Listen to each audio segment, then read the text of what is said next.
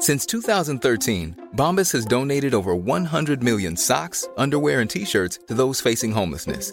If we counted those on air, this ad would last over 1,157 days. But if we counted the time it takes to make a donation possible, it would take just a few clicks. Because every time you make a purchase, Bombas donates an item to someone who needs it. Go to bombas.com/ACAST and use code ACAST for 20% off your first purchase. That's bombas.com/ACAST, code ACAST. Ryan Reynolds here from Mint Mobile. With the price of just about everything going up during inflation, we thought we'd bring our prices down. So to help us, we brought in a reverse auctioneer, which is apparently a thing. Mint Mobile Unlimited Premium Wireless. How to get 30, 30, bit to get 30, bit to get 20, 20, 20, bit to get 20, 20, bit to get 15, 15, 15, 15, just $15 a month? Sold! Give it a try at mintmobile.com/switch. $45 up front for 3 months plus taxes and fees. Promo rate for new customers for limited time. Unlimited more than 40 gigabytes per month. Slows full terms at mintmobile.com. Hey, it's Paige DeSorbo from Giggly Squad. High quality fashion without the price tag. Say hello to Quince. I'm snagging high-end essentials like cozy cashmere sweaters, sleek leather jackets, fine jewelry, and so much more. With Quince being 50 to 80% less than similar brands. And they partner with factories that prioritize safe, ethical, and responsible manufacturing. I love that. Luxury quality within reach. Go to quince.com/style to get free shipping and 365-day returns on your next order. Quince.com/style. The only thing better than grinding all night for your side hustle is your roommate picking you up with Mickey D's breakfast. The perfect pickup deal. There's a deal for every morning at McDonald's. Right now, taste breakfast perfection when you get a warm and savory sausage McMuffin with egg for just $2.50. Price and participation may vary. Cannot be combined with combo meal.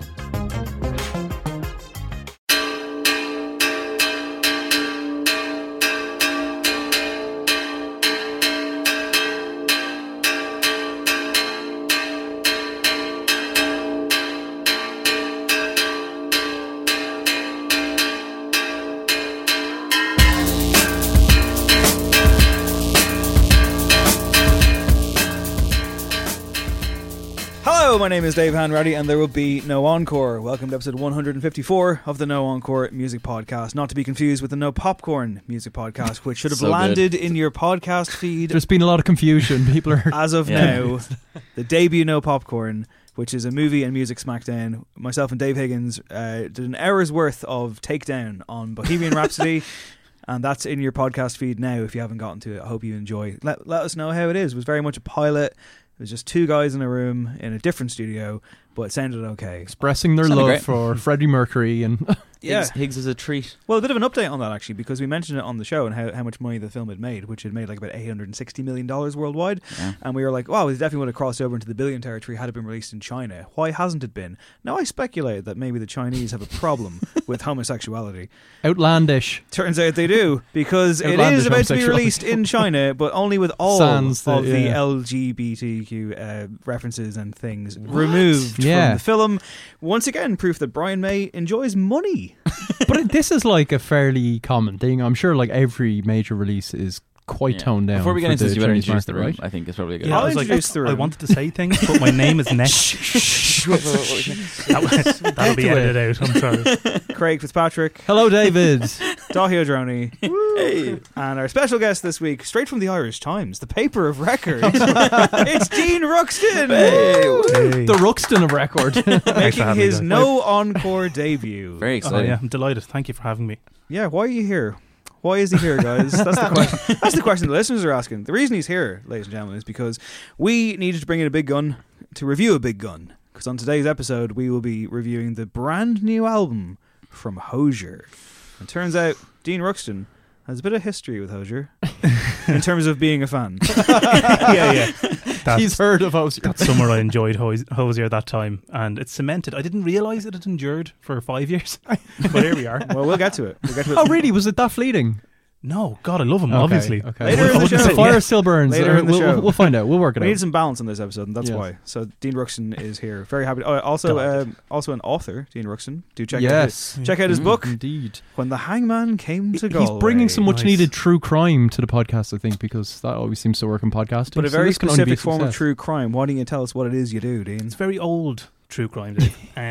I like stuff from like the late 19th century, early 20th century, these kind of creepy, very sort of, that type of thing. I don't think I have to use too many adjectives there. But it's cool. It's a time when people were, when they were describing injuries and death, they were just a bit closer to it, and it's very rich, I suppose you might say. Someone might say. But yeah. But yeah, makes for good reading and good. The series on the Irish research. Times is called Lost Leads. Go check it out if you're into your true Really crime, interesting. but want it to be a bit closer to home without killing you. Craig and I were actually the victims of a massive attack last Well weekend. done. Very good. You've been thinking about that. I liked that. I saw that. Craig and I went to see Massive Attack on Sunday at the 3 Arena. Yeah, it was quite the experience, wasn't it? It really was. Yeah. Where do we even begin with this one? I would say that we got there and we were kind of hovering around the area of where the stage is. Yes, trying to find a good spot. We found an okay spot. Did, yeah. We hoped there wouldn't be chatty people. In the end, there were. Yeah. But there was. Beforehand, there was quite the moment where two women came over and started chatting to us, because I assumed they were like, look at these strapping young men. Par for the course when I attend a gig. Good stuff, yeah. Good story so far. Doesn't matter what kind of gig it is. Doesn't matter what The gig, uncontrollable laughters really made me feel good about myself. Continue, Dave. Craig goes to a Planksty gig. All bets are off. So anyway, the two women started chatting to us, and it was a typical gig small talk for some reason. We're nice people. Well, so it was quite odd, wasn't it? Well, it got odd pretty fast, because one of them said something like, they said, do you know what time the support act is on? Yeah. And we said, there isn't a support act. There will be no support. There will be no support act. And then they said something like, have you ever seen Massive Attack before? And we said, just a festival. Yeah. Kind of, like not really a full-on show like this one. What about you? I inquired. And lady number one said that she had seen Massive Attack before in 1997, opened up for Radiohead in Marley Park. Wow. And I then said, the most pitchfork return fire of all time, I said something like, yeah, interesting. I was like, I'm always wary of seeing a band so many years past their prime. Like, I hope they'll be good, blah, blah, blah, blah, blah. Yeah. And then she said, I'm just happy to be here. Yes. Yeah, it became a very existential Sunday evening. Sure, isn't it great we're all alive anyway and we can make it to these kind of gigs? I'm just happy to be here. Yeah. Well, fair play to her. Like, that's a good positive outlook. I'm just enjoying my football. Yeah, it's very good. It can't be a bad gig then if that's your bar, How was the gig perfect. for you? I thought it was terrible. Really? Yeah, it was You weren't happy to be there, David. I wasn't happy. It was like being kind of sonically harangued by just some very kind of... You went in hopeful, didn't you? Yeah, well, we always go in hopeful. Just happy to be there. So it was the tour for Mezzanine. They didn't really just go do the usual thing of playing through it in order. They mixed it up with kind of visuals from the time period, which didn't work really at all. They got quite political, as they tend to do, but it felt like a kind of amateur first year of politics lecture kind of thing in college. It really did, yeah. This trend, by the way, of advertising a classic album and then not quite playing it properly. Well, they did something that I thought could have worked really well, which was they Influences. they did covers of songs that they'd sampled. So like the snippets that were buried in, they did full band covers. Yeah. But it just meant most of the covers were quite spiky post. They did. Punk I found a things reason that by the just Velvet were- Underground. They did Bela Lugosi's Dead by Bauhaus and some COD reggae shit. And I'm like, play Angel, would you? And they did play Angel. And to be fair, it would take talent to screw that song up, and they didn't screw it up. What did screw it up though, and screwed up a lot of the evening, was the fucking prick who thought he was at a Kasabian gig, standing. Sorry, Dave. I was just in my element. Standing right in front of us, who greeted every single song intro, every outro, every narrative beat with a Yeah, it was insane. I kind of found it a bit endearing, but the band were loud enough that still it was just obnoxious people as always. And there was another moment where another two people in that group turned. Sorry, the first two women that we talked to that night. Yeah, they went to the bar and at said one to point, Craig, we'll be back in a bit. Like, and we were just like, grand. We weren't even chatting to them, like. And then, which is fine. We never saw them again. Yeah, of course. Later in the show, two other women who were standing in front of Craig turned around and had never said it to him previously. We'll be back in a bit. Yeah, we'll be back in a minute. I was just, grand, yeah. No communication up to that point. You're like the kings of this particular area. Well, yeah, were we supposed to save their spot? Like, it was a heaving, like, it was really, it made strange. no sense. But then you found yourself in a situation where you had to tell me that you'd be right back because you went to the bar. You went to the bar. I went to the bar. I got us both drinks, and Dave said, "So, mate, are you going to get like 2 or are you going to get 4?" Thanks for that. Thanks for that. You're always saying me. I said, what's the plan here? Yeah, actually, yeah. What's the plan? Very Dave Henry thing to say. And I didn't know, so I went to the bar, and when I got there, I thought 4 sounds about right. 4, yeah. Because they have those containers, yeah, so it made sense. 2 each. Yeah. That's the Colm O'Regan rugby special. Yeah, as well. yeah, very much like so. 5 or whatever, like, and then you're like, all right, man, let's go. That was a really good voice. I spent a lot of time voice. with him. That's great. It's like he's back in studio. Yeah, by all means, throughout the show, just do Colm impressions. It had been a struggle to get out by myself to the bar, so I don't know what I was thinking. But I got the 4 and instantly it was just like, I'm not making it back with these. Like, this is going to be impossible. Because we were like front middle, basically. Oh, God, it was terrifying. But I will say, if you 4 beers like that, the attitude of everyone around you changes. They were just, I was being greeted like a hero. People were like shoving people out away from me. Amazing. I was called brave like 3 times. It was incredible. It's and I made it back. You look like this martyr for like this gang of people that you're bringing pints to when really you're just drinking. That's the way to do it, I think. And I made it back without spilling so much as a drop, I believe. Which is very impressive. And then someone backed into you and spilled your beer. It was the Yo guy, I believe. So, generally Massive Attack I thought were fairly sleepy. The good songs were okay, because again, Miss Fraser was good. Difficult not to get them correctly done. But generally the visuals, it felt very Morrissey gig at points. Yeah. There was one stage where I was like, are they about to show an execution? I think they are. And then lots of Trump rubbish. And on top of all that, at one stage, for reasons I don't quite understand, they played a bit of Avicii Levels over a 90s Adidas Predator ad. Sounds class. And I will say this, it was one of those gigs where there wasn't a lot of life in it. So when like when that came on, I was like, was Levels a tune? That was my takeaway from the evening. It was at the time. Has it aged well is the question. Well, it was the first time I'd heard it in a long time, and I went, I could go for a bit of fucking Avicii right now. That's how it goes. Yeah.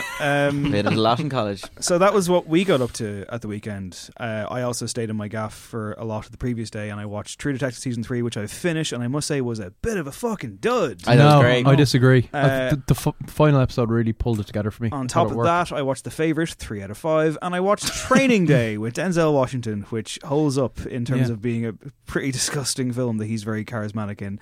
Dahi, you did something a lot more enriching.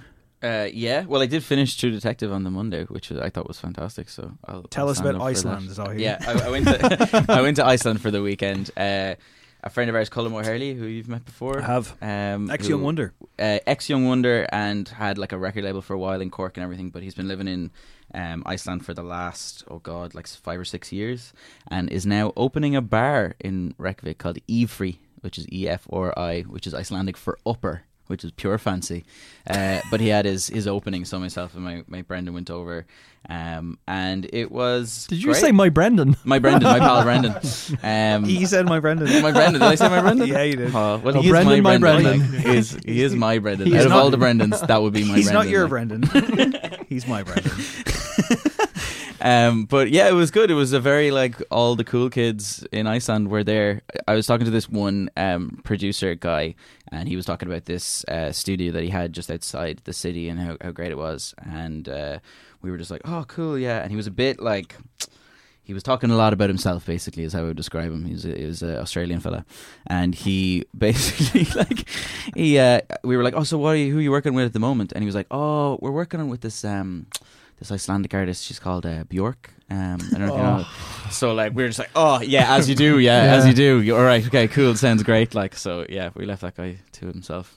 It was pretty rough, but apart from that, it was lovely. Yeah, trip. There was some nice shots of you bathing in a lagoon. The Blue Lagoon, scaling glaciers, all that kind of stuff. Yeah.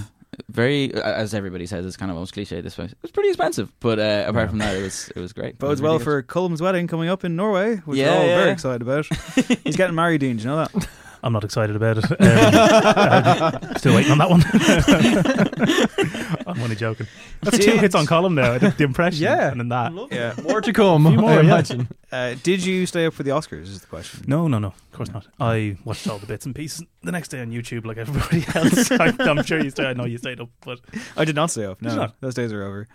I'll stay up for live professional wrestling, but I won't stay up for the Oscars. When did you switch off, like in terms of the Oscars? Yeah, I think I was working early on the day, but even if I wasn't, I'm pretty sure when the first ones were announced, I just saw like a Twitter moment or something that like Regina King had won, and I was like, cool, it's 1:30 in the morning, I should probably go. You're not really a big red carpet guy, are you? Oh no, you are though. Fascinating. You watched that, didn't you? I didn't watch Seacrest. I watched the Grammys one, which Seacrest to me is a splendid robot. Did you not watch this one because he was doing it again? No, right? I didn't. I was too busy with life. Doing what? What do you mean? I don't know. It's post-Massive Attack. I assume you'd unwind with a glass of red and some Ryan Seacrest. Sounds like a very Craig affair. I missed an opportunity, to be honest. But Oscars were the Oscars. Yeah, if you want to hear more about the Oscars, go check out No Popcorn, because we discussed it during the week on that. Now, something before we get to the main show. First of all, on the show, as noted, we are reviewing the new album from Hozier. We have an interview with Jafaris, who lands his album into the world next week. It's called Stride. It's really worth checking out, as is the interview, which is on today's show. And yeah, there'll be news and all that kind of jazz as well. But first, big news. And I genuinely thought someone was completely taking the piss. I was walking to work on that Monday, actually, and I got a WhatsApp message, and it was a lovely purple-themed decal that MCD Productions had put together. And at the bottom of the decal, it said, "Save the date." And there was a date. Prince is back. And there was a date on there. And there was a man in the middle of the photograph looking very happy. He had a big smile on his face and a guitar, a very well dressed man, and I recognised him. But just in case I Bruce Shields is back. Just in case I didn't, Brooks is finally doing it. Just in case I didn't recognise him, it did say in the top right-hand corner, Nile Rodgers and Chic. And I was like, I tweeted out the image and I just said, "You are joking." Like, block capitals, because I was like, it can't be. Yes, it can't can. be happening. Craig, give us the update, the number update, please. What is it, 23? This will be the 23rd. This will be the 23rd time Nile Rodgers and Chica played in the last 10 years. 10 years. I went looking for that in Ireland. I totted them up manually. Deep dive. Previously. Wow. So that's more than twice a year. Yeah. Is that what we're saying? It's every 6 months at this stage. I mean, like, what is there to even say about this apart from it's beyond farcical? Did they get some deal? I does don't know. it have to be 50 and then he gets I haven't checked, but like, does it sell out? Does it sell out is the big question. Yeah, they do, right? Probably, so fuck me. Like, why that's else amazing. Why else would they be booking They've become Ireland's official party band. Like, yeah. Sorry, like Alexia. A lot of you were doing the gag where they're like, save the date, so they just officially become a wedding band now. But do you reckon are they doing this kind of like frequency of shows in other countries, or is it just they're that beloved I must in confess, Ireland? Craig, my journalism on this one hasn't extended to going to chic.net. Check it /tour. Of course it's .net with chic.org/dates. Yeah, I don't know. I mean, like, what can you even add to it? I guess like Nile Rodgers is such a likeable fellow that he gets away with this. Yeah, absolutely. But for fuck's sake, well, they do have the tunes to. Who's going to all these gigs? Yeah. Do you reckon there's like one superfan who goes to every show? There has to be, right? Oh, definitely. There has to be, there has to be like a family. I bet it could be like a family thing where it's like, oh, our whole family gets together to go to Chic every year. I can see that. And I thought my relationship with my family was irreparable and bad. Jesus fucking Christ. Did you know that Nile Rodgers wrote part of the Halo 3 soundtrack? No, but why not? You could be making this up and I'm like, yeah, okay. Let's hope he plays some of the Halo soundtrack. Halo 3, no. Halo 3. Halo 3 soundtrack. I can't place him in the It's Halo actually 3 it's actually really funny because he wrote like certain parts of it, and then if you go to the album part, there's one that's like got all the vocal like oh, and then a guitar going underneath. I was like, oh, you're fucking kidding me! Like, class. It's the legend great of soundtrack. the Phoenix. Come on. Legend of the Master Chief. Oh God, no, awful stuff. Well, so that's happening. And apparently so are the Ryan Adams gigs, which makes no sense to me. Yeah, it seems like there's some weird stalemate going on between organisers, Ryan Adams. Ticket holders for Ryan Adams' upcoming shows in the UK and Ireland have said that they've been refused refunds for those gigs. Nothing's been cancelled as of yet, despite, of course, the abuse allegations we previously talked about on the show. So we're in this weird kind of limbo zone where I guess if Ryan Adams pulls out of the shows, he loses all the money and probably won't be earning too much money himself for years to come. the promoters probably will not be insured for something like that. Well, they definitely won't be insured Yeah. for something like this, so they'll take a big hit. I guess it's kind of who blinks first. Or that, or they need like an official reason apart from. So like some article health, was written that like quote unquote has- health reasons, or yeah, like what? How do they like officially present this? Do you know what I mean, like because he hasn't been charged with anything. No, There's nothing. nothing. Yeah, so it's There's no massive. Is it's there a precedent, reputation like, thing. It's kind Yeah, of, I don't know. Usually it's artist led. I'm not doing those shows. Do you know what I mean? Completely, Like, yeah. People take, I'm going to step back and spend time with my family or some shit like that. So I suppose it's up in the air. And but, it's you know. like, I mean, even for Ireland in particular, it's like it's 2 sold out shows in the Olympia. Yeah. Right? Yeah. I mean, do people even get insured for that stuff? I don't even know. Like, I presume you have to. I mean, a lot of musicians.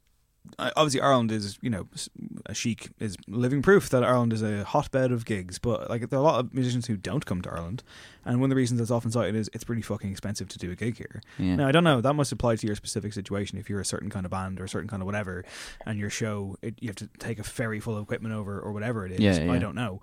For a singer-songwriter like Ryan Adams, presumably it's low maintenance enough to just travel the world. I don't know. I genuinely don't. Can you imagine? Because you can kind of half imagine him having a full band thing and just running through songs and getting off stage and just fulfilling his obligation. Can you imagine him just with an acoustic guitar walking out in front of an audience? It seems so bizarre I mean, that could even be a possibility. Like, and like, I guess the scary question is, Would how many people would go? Yeah. Like, Yeah, this is like, again, I've mentioned already, but this is like when Brand New were booked to play, and then the allegations against Jesse Lacey came out. And again, in that one, like, he wasn't charged with anything either. This came from like social media, I believe. People just posting. I'm not even sure if there was an article to support this at the time. I think there weren't. I think it was a bunch of Facebook posts or something Okay. that gathered traction and then became news. And he addressed it and basically said, "Yes, when I was younger, I did bad things." But there's never been any criminal activity towards him since. Nothing. Like he just basically said those shows are gone, and I guess Brand New are on a hiatus again, even though they. I can't remember. What did they say about the shows? They were just like, "We're gonna not do this." There was all They're kinds just of cancelled. yeah. Like there was no major kind of hubbub about it beyond people demanding that they get cancelled. The support bands pulled out first and made a stand basically and said, support victims, all that kind of stuff. And then Brand New were like, "Well, this tour's over," and then that was it. And as you say yourself, that scenario and other scenarios have been different in that there's a band, there's people who no longer endorse the person in it. So with Ryan Adams as a solo act, I don't know. But the weird thing about that was those shows were still live for I think it was like a week before they were cancelled, and it was a case of who's going to go. Yeah, and then it was a case of like, would one even go to just walk in and see what it's like? Would half the ticket holders turn up? Would it be a full house? Would people care? Like, I mean, there will be a lot of people who would still go. Yeah, I guarantee there are Ryan there Adams definitely fans. would be. Yeah, there are Ryan Adams fans who are like, I want to go to this gig. I don't believe that article.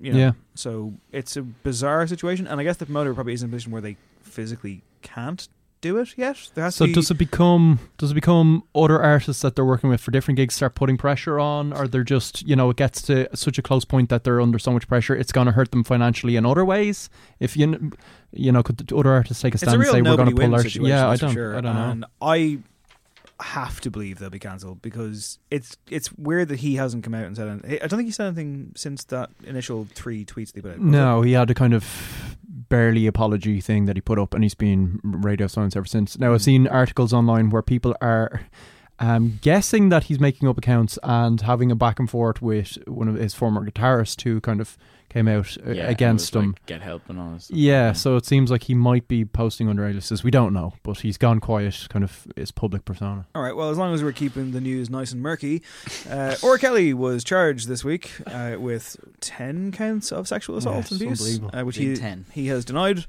He posted a $100,000 bail and is now out on bond, but it looks like his day in court is looming. It is looming. It's occurring in March. However, he does have some supporters. Drake's dad has come out in support, Dennis Graham. He's been chatting about his new single. His new what? Yeah. Sorry, not to yes. not to run the risk here of being tonally all over the place here, but I genuinely thought that was like a misprint. Drake's dad has a single. Yeah. I mean, he is a musician, single, no less. Yeah. Well, I think he recorded it like 10 years ago. He said he's had it in the can for a while. He's had it in the can. I thought he's an interesting dude. Wait for the right moment, when R. Kelly is about to... Remember when Drake put out the playlist? I think the cover art is his dad, right? It is, on More Life. And it's him. There's a small kid beside him who's Drake. Yeah, so his dad was like a musician back in the day. I didn't realize he was still active. I mean, yeah, granted, I haven't kept if you up. were Drake's dad who was a musician, you probably would start trying to get a little bit more active. Wouldn't And you? he's quite the character, you know. There's the Pusha T line of Dennis Graham, stay off the gram. You know, he's been enjoying the limelight and the spotlight that comes with being Drake's father. He was asked about R. Kelly in this interview, and he came out with these words: "He's a good friend of mine. I wish him the best. I hate that it's happening to him. There's a reason why women come out after the fact. He has my support 100%, which is baffling." Yeah, it makes sense that There's there's a reason why women come out after the fact. Like, what? In the name of God. During the can you imagine Drake reading that? Just what are you doing to me? I love how there's 5 sentences there, right? So there's no room for "I was misquoted." There are 5 separate bullets that he has just like the smoking gun is on fire in this one.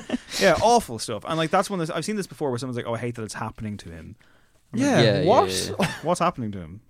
The truth. Yeah, essentially, yeah. So, Grim, are you enjoying your no encore experience so far, Ian? Yeah, I'm trying to be selective about where I jump in on these types of things. Yeah. But it's blast, obviously. I do want to clarify the record and wish Colm a very happy nuptials over. And I love that you've been running that through your mind over the last 2 stories. Just like hunting me down and saying something. I don't know. Say over in whatever town it's in. Did I say town? Town. It isn't a town, isn't it? Well, I Bergen would be considered a city. I've been there before. Interesting. It's very nice. I'm learning everything. It's very The beautiful. home of Sigrid.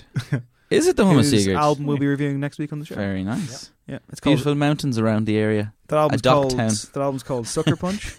Much like the Sucker Punch that Dean has delivered to our fallen brother. The one too, though. Yeah. Ulla Regan. Keeping the news extra grim. Vicky Cornell, the widow of Soundgarden frontman Chris Cornell, has visited Congress to address the opioid. Can we do this story? The opioid task force. We have to. I've started the story, so I'm not going to. I think it's an important story to just say. Yeah, it is. She said that the part that hurts the most is Chris' death was not inevitable. There were no demons that took over. He had a brain disease, and a doctor who, unfortunately, like many, was not properly trained or educated on addiction. So, it's a sad update with regards to the fact that she is now effectively become an activist in the wake of her husband's death, and is trying to prevent similar situations like this in the future. So, and healthcare professionals, particularly in the US, over prescribing addictive medications, and huge problem with that at the moment. It's what killed Prince, right? Yeah, it certainly is. Can I legally say that? I mean, I think I believe that was in the coroner's report. That's what it was. Yeah. Fentanyl is in that case, wasn't it? So it's been a fun episode so far. I hope there's like some weird thing where like we can go through like the top 10 film themes of all time or something. Dave, oh my God, you're in luck. The BBC and Radio Times have you covered because they did a poll of all their readers/listeners. 2,000 people voted. That was seamless. 2,000 people only. I just saw There's only 2,000. We needed something for the running order. To a relative handful of people. And now, hang on. If I may interject here, we are living in the time of one person ever says, "I think Fairy Tale New York should be censored," and then it becomes huge, and it becomes calls made for. And granted, in that case, it was like prominent DJs and that kind of thing, but like. How often do you see stuff now doing the rounds on Twitter where it's like, this new study says whatever, and I've written my fair share of like stories. Yeah, it's like 12 people or something. Yeah, but like again, if usually in Sweden, it's or Harvard University, a research team have studied this thing with like 7 people that they've corralled into a room for 6 months or something. But once you put comma according to new research on a thing, then that's all you need for your headlines, guys. That's all I'm saying. Sweet. That's what I've learned. Now you know, Dean. 15 months. Take that back to the Irish Times. So it's journalism 101 over here for no one. I'm learning a lot over here. This news story is yet another example of the famous phrase, "It's not the size of the dog in the fight, but the size of the fight in the dog." Craig, I think you'll agree. It sure is. Star Wars A New Hope has been named the best film team ever. Do we agree? Absolutely not. No. Hum it there, Greg. I don't know. Is it for just like gazing into my eyes there as you did it? I thought I had it, but I didn't. That's not it. I'm looking at the top 10 list here and I can't see Back to the Future, for instance. No. Let's do the top 10 in reverse order. Dean, would you be our honoured guest? Reverse order. Yeah. Okay. So you've Pirates of the... I'm just going to do the titles. Right, or will we do the... Pirates of the Caribbean, right? In at number 10. After that, you got Spider-Man the movie, Superman the movie. I shouldn't have been hired for this. I think You're that was wearing clear your from the start. glasses. You're literally wearing your glasses. These are distance glasses, Dave. You didn't tell me I'd have to be reading things. It's Superman the movie. Number 8. The Godfather, 1972. You got Jaws, number 7. Great Raiders shout. of the Lost Ark, number 6. The Good, the Bad and the Ugly, number 5. Great shout. Very good show. 4 is Jurassic Park. 3 is Harry Potter and the Philosopher's Stone, brackets. I mean, well, Is that the main theme? I mean, don't know. Hedwig's theme, That's- which is actually that's the main one, isn't it? Is that not? So is that not the one that they're talking about? I I guess it is. Like it's supposed to be the film's theme tune, I guess. Okay. You got Lord of the Rings, The Fellowship of the Ring, and then number 1, Star Wars: A New Hope. A lot of John Williams. John Williams is on this list 6 entries, times. yeah. That's a 7, fucking yeah. joke. Did Well, you know, he is brilliant. Did you know that John Williams' son is Joseph Williams, lead singer of Toto? What? Swear to fucking God. Toto? Yeah, and also works with him on some stuff. I would have thought they were like the same age or something. So the guy so Joseph Williams and John Williams together wrote the music for Dune as well. No way. Yeah. Okay. Craig's exasperated shock there, where you moved away from the microphone, was very similar to my reaction the other night when I went to the Body and Soul launch, and they announced that the Blaze were playing at Body and Soul. And I turned to Northern Nine, who was sitting next to me, and I basically I did the Thierry Henry, Jamie Carragher, someone's just been sacked thing, and I literally put my hand on his leg, and I went, "Oh, what?"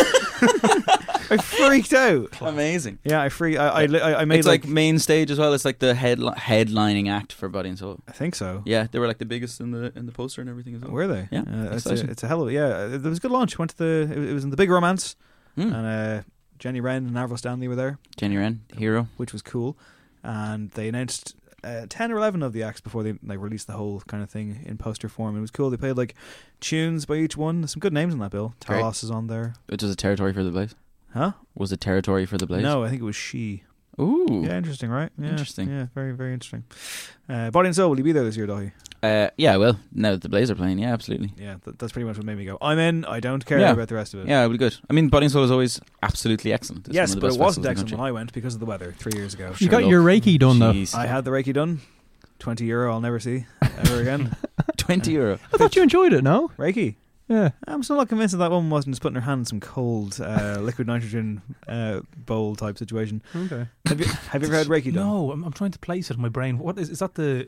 Is that a? It's like a contactless. It's like a spiritual massage for your aura, is it, or something like that? They touch you. They touched me, yeah. Right.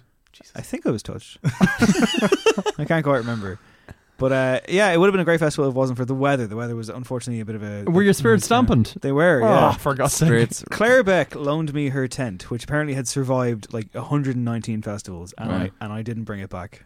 Oh, here. It broke! Oh, it broke! They should be putting that in a museum, like. That's like a broke! Thing. Ah, for God's sake. It collapsed. Don't blame me. Blame the elements.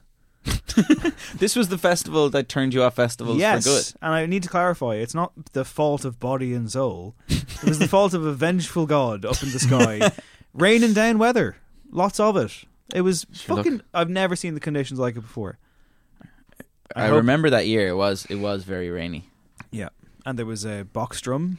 There was a man with a box drum. There's always a man. There's always a man with a box drum in the campsite. The worst. Nobody wants that. No. I had a drum circle beside me one year. Like an actual full-on, like 6 people going. Do you reckon they kind of at organised... like 9 o'clock in the morning. Like, it was ridiculous. Do you reckon they just all had individual drums, or they had prepped the drum circle like months in advance?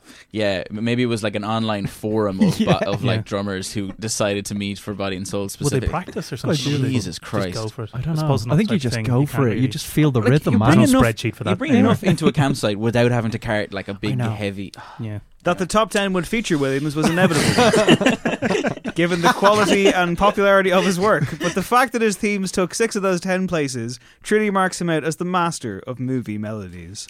Do you know, it just smacks of, here's massive films that people could like name off the top of their head, and you know what I mean? Yeah. It doesn't really speak to the quality. There's some good ones in there, but Back to the Future, the third best time travel film of all time. Well, that isn't anywhere on it. There isn't What anywhere. are the first Third two? best. I'll tell you now. Okay, yeah. Number 1, Looper. I'm gonna Really? take the heat on it. Yeah, Looper was a good film. That Thank film, you very the much. best time travel film of all time. There aren't many. that I know of. So of the three that you've There was seen. the one with the two guys in the white shirts that was very confusing. What was that one? What are you fucking talking They had a about? box and it was like A box Primer. drum. It's called Primer. That's the yeah. one. That's the one. That was a good I film. nailed it. See, That was good. Yeah, that was I good. might have to read in my list. What about Highlander? Highland's really good as well. Yeah, we like Looper though. Looper's a bad movie. Looper's not a bad. Dean's trying to rile me up here. It's not going to work. I said it the other day on WhatsApp, and you were like, "That's ridiculous." See you That film sucks. next week. I haven't seen it. The Prisoner of Azkaban, obviously, is a whopper time travel film. Is that a time That's travel a time film? travel film. Okay. Wow. I've only ever seen one That's a Harry good Potter one. film. It's all the fourth one. That's the only one I've ever seen. Oh, right. Goblet- Did you not need to see the other It was three? the Goblet of to Fire. catch up? No, you didn't need. My friend caught me up before we went in because he was like, "Do you want to go see Goblet of Fire?" And I was like, "I don't know. I've never read the books. I haven't seen the film, so I'm probably not your man for this." And he's like, "No, I'll give you the synopsis on the way in." And he did. That's And I didn't feel lost, and I enjoyed the movie. Oh, wow. And then I never watched Watch another the Harry others, Potter film yeah. ever again. In another time, we'll get you to give us like a full synopsis of the entire Harry Potter series. You could do it on the popcorn thing because it's connected to this list now. Oh, The 10 yeah. list link. wow. One of the top 10 Brilliant. film. That's great. That's the kind of stuff that we need This for is no popcorn. Yeah, I'm Tenuous links. Not, for not that. going to do that. Not going to do that. Craig, you've snuck in an Imagine Dragons story here to close the news section. Yeah, I mean, it was a bit lighter and I was scrambling. Imagine Dragons singer Dan Reynolds has responded to his critics after Corey Taylor said that they had replaced Nickelback as the worst band in the world. This was last week. The Slipknot frontman described the Las Vegas band as awful and said that Nickelback were passing the baton after years of widespread ridicule. The 1975 and Foster the People have also criticised the band. So Reynolds has said, "For a decade now I've dealt with critics and other bands saying extremely harsh things about my band. Not what I would call fair criticism, which I always try my best to receive and learn from, but actual clickbait horseshit. Words filled with vile and hate meant to feed humanity's need to laugh at each other's imperfections and fails. I've stood silently and taken it for years. It has added to the depression I've dealt with since youth. I don't say this in search of sympathy, but just as a fact. It's not the person that causes me the feelings of stress and depression, what it does to the world we as a band have created." Quite an interesting statement. I'd say fair play to him, really. I mean, like, being that honest about it. Speaking as a huge Slipknot fan, like, don't take Corey Taylor seriously on these kind of things, because Corey Tayller about 10 years ago, like, just changed his kind of persona to be like the fucking Chris Jericho of music, even though Chris Jericho is also a musician. Wrestler. Glad you said first that. And So would have been. foremost. Yeah, sorry, Fozzy fans listening to the show, I do apologise for slighting your hero. Corey Taylor is around to quote when he's in this kind of mode, when he's in like, you know, kind of brash, stone sour, Corey Taylor will say shit mode. And I wouldn't take it too seriously. I think this guy's taken too seriously. What about Matty Healy? That said, Imagine Dragons are not a good band. No. Matty Healy surprises me that he would slag off. Yeah, he told Q magazine, songs like Radioactive by Imagine Dragons, it might as well be called Pikachu Banana. It's nothingness. Yeah, I mean, like, that's just saying one song is bad. Like, Yeah. I think he's kind of gone a bit too far with this. I mean, if Matty Healy slagged me off, I'd be like, yeah, grand. Don't I worry think about the it. general hate for Imagine Dragons is kind of the same as the Nickelback one, where it doesn't even matter what band it is. You just need it's what they represent. Exactly. Yeah. It has nothing to do really with the actual band itself. You know? What shocked me was that, why would he bother get involved? Like, I mean, like, it's like, because I think in 2017, I was following this feud back a couple of years.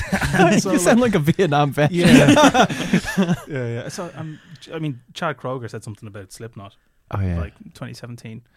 And then you just said, it's a gimmick that, you know, you're all wearing masks. And then the one bit of trivia that I love that Corey Taylor remembers, like, weren't you voted ugliest rock star 2 years in a row? And he's like, years like, in a row. kick Back him to when back. he's down. Back Like, to back. That's like, fucking amazing. But he's like, I won sexiest and I have a mask on, so whatever, man. And then you didn't hear from Chad Kroger again because he's obviously devastated I think somewhere. Nickelback got into like a spat with Royal Blood on Twitter one night as Why well. are they doing this? Like, Royal Blood are always getting in spats as well. Are they, yeah? Yeah, Okay. with Jack White, don't they hate him? Or was that the Black Keys? No, that was the Black Keys. They're all the same. Yeah, they all sound the same. Did the Black Keys? I think they had Did a they beef say with, I think Jack White hates the Black Keys because they just kind of, he's like, they commercialised drummers- my sound the that I drummers- stole from old blues musicians. Hey, we're going to talk about people stealing music. Old blues from- music. Yeah, like, Good segue out of this in just a little while. quagmire that is the news section. You know what?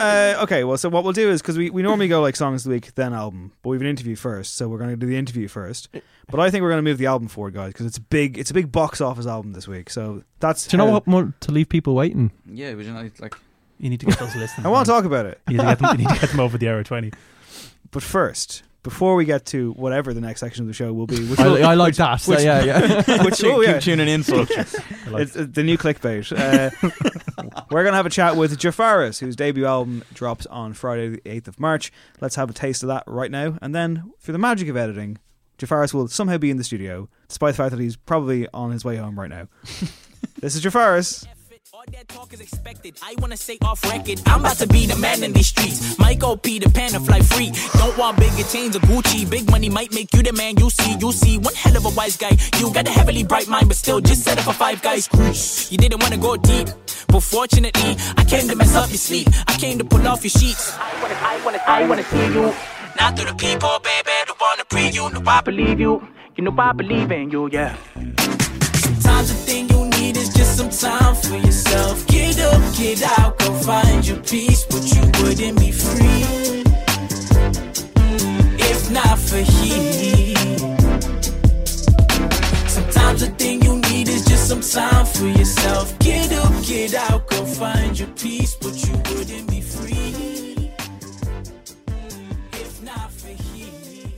Delighted to be joined on No Encore by Jafaris. Hello, sir. What's How are happening? you? What's happening? Yo. Welcome to the show. Appreciate you guys having me here. What's happening? Not a lot, man. It was your birthday recently. Yeah, it was. Happy birthday. Happy birthday. Appreciate it. Are you much of a birthday person is the question. I'm really not. Like, I didn't do anything for my birthday this year either. I was just kind of chilling. Amazing. Yeah. It's the way to do it. See, like Craig, he's the opposite of one of us at this table. I'm not a big birthday guy. Yeah. You kind of always make plans. You're, how would you put it? Optimistic, but no, not optimistic. That's probably the wrong word. Disappointed. With disappointed birthdays at all times. Oh, I've had some bad ones. Yeah. The trick is to not make a big deal out of it. I think you have the right approach to this. Yeah. But even like, okay, so you ready to release an album? You just done the Late Late Show. We'll get to that. It's your birthday. I assume people around you, but I assume people around you were making a fuss. They were like, this is your year. You got to do something. It's your birthday. Yeah.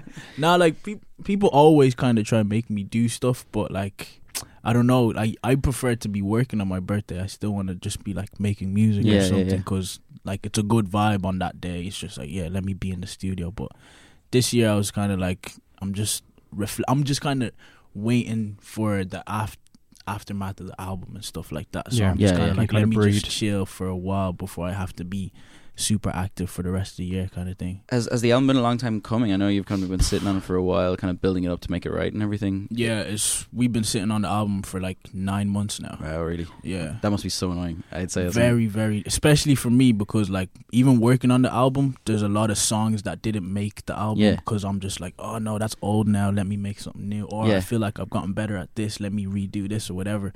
So now it's like, now I have to tour this album. Like, I love the album and stuff, and like actually I took a break from listening to it after making it for a while, and then like listening back to it like 4 months later, I'm like, okay, oh wow, I'm great. Not even, it's more like, okay, I agree, like I like this, I like this, and I'm ready for the world to I'm hear sure it. you get to a stage where you're kind of creatively thinking of something else and moving on to other stuff. Like, is there a couple of tracks that are like very, very old, like right back up on that 9 months, or? I'm trying to think. Nah, most of the tracks that are there are like relatively towards the end of the process. Okay, cool. But some songs like Found My Feet is pretty old. It was just one thing, like we kind of redid it like 5 times to get it to where it's at right now. But yeah, like that's the newer version, but that's pretty old track. So, and you mainly work with the same producers in your collective and everything as well, right? So can you give me a breakdown of like how your general production works? Like, you guys have a studio that you work out of, and I mean, I presume you all create beats and then you kind of build stuff straight afterwards. So like in the Fusion Lab there's 2 rooms. There's a production room and then there's like the engineering room. So obviously I'm in the production room most of the time, and it's usually just like, now the process has changed. Before it was like I'll sit there and like we'll make the music together and stuff like that, but I just realized that I'm not much of a producer. Like now I'm kind of trying to get into that bag where I'm trying to learn how to produce, but it's kind of like, nah, that's not my field. I need to focus on like the writing period. So now it's kind of like my producer will make a beat, send it to me, and then I'll write, and then I'll go into the studio by myself, no one there, and I'm just kind of doing the weirdest sounds or whatever, and like melodies and stuff, and then obviously make the track, send It's it to just the great engineer. because Diffusion Lab are so kind of prolific right now, right? Yeah. Like they're like really Yeah. on the forefront of this kind of Yeah. like amazing stuff that does so well in terms of even just radio as well as hip hop and Yeah, stuff. it's And yourself and Sole is on the group Yeah. as well, Mm. and you guys seem to support each other so well throughout the whole thing. Yeah, that's my there must be sister. a real proper sense of collection. Yeah, right? it's like it's a family vibe. Like even Mm. before all like where we're at right now, it's always just been in the studio. Everybody vibes in, just making music. It's pretty chilled. We walk around in our socks and stuff. Like it's it's a home. Like it's not really like it's a production house to everyone else, but like I guess to the group, it's really just family. Yeah. So when we talk about kind of, independence being so paramount for artists, and it's what everyone's kind of striving for in this new model, does it feel like what Diffusion are doing, this kind of collective thing, is the new way forward maybe for labels? When you you could see a lot of artists saying, okay, I don't really need those old structures, but there's still, I guess, a lot to be gained from having that support structure in place. Yeah. I guess with Diffusion Lab, because it's where it's at in Ireland, like the resources in Ireland themselves aren't strong enough to like sustain us, you get me? So it's cool that we have connected with people like Spotify and like different labels and stuff are able to help us out and push us forward and stuff. So it is, I like the whole independent vibe, but it's not realistic in the industry to just like be independent 100%. You have to kind of get outside support, you know?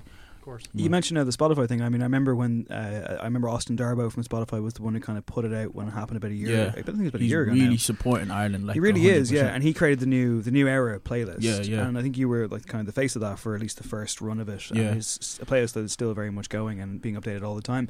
It was very interesting, like to kind of like I wrote a story on that for Joe on that day to just kind of put it out and just like the kind of. It's amazing how like Ireland has changed in terms of like with the cultures changing and kind of melding in together. Yeah. And I thought that was quite reflective. But at the same time, I mean, like that's an interesting kind of place for you to find yourself in, to be like, hey, I'm going to be seen as this thing, as literally the new Ireland. I mean, how did that kind of go over for you? That's so random. Like I don't even know. Even just talking about it with my manager and stuff, it's like this is stuff we've been like discussing, like, or how are we gonna break into the UK, or how are we gonna get these people's attention. I don't know how it happened. I don't know what the first initial contact was, but when Spotify did take or heard about us, it's like, oh, they were interested immediately, and they kind of, I think they want to cross over into Ireland and kind of build something here. So they're like, all right, cool, we want somebody to be the face of that. So just here, we like your music, we like the vibe, we like what you're doing, take the spot kind of thing. So it's very random. I don't even know how to explain I how presume that though happened. that you never have to pay for a Spotify subscription ever again. Like you have. Nah, I still do. Do you? Oh, come on. That should have been the first thing. I might bring that up now that you say that. No, but I still do. I mean, I guess it's kind of one of those things as well, though, where like people kind of go like, you're not just lucky, it's like having the skills and the stuff ready to go when you do get that chance and that break and stuff. And for you, I mean, you started out as a dancer, right? So you like your on stage persona is incredible. You're like you're really, really good at performing on mic and live, and then like you come at it with some really, really good art and some incredible videos. Like that package must be so important to be ready to go when you get those chances, right? Yeah, no, I appreciate that. To be honest, I put a lot down to just being blessed, really. Like, it's like, I know it's all hard work, and it's like, yeah, he's putting in the time or whatever, and there is talent added to it, but it's more time, it's just blessings, man. It's just like prayer, it's God, it's like all of that put in one. And it's like, so you're quite religious, I hate the word religious because then it's attached to so many different things. It has connotations. For me, it's a lifestyle. Like, I grew up around it and then kind of shunned it because I was forced into it.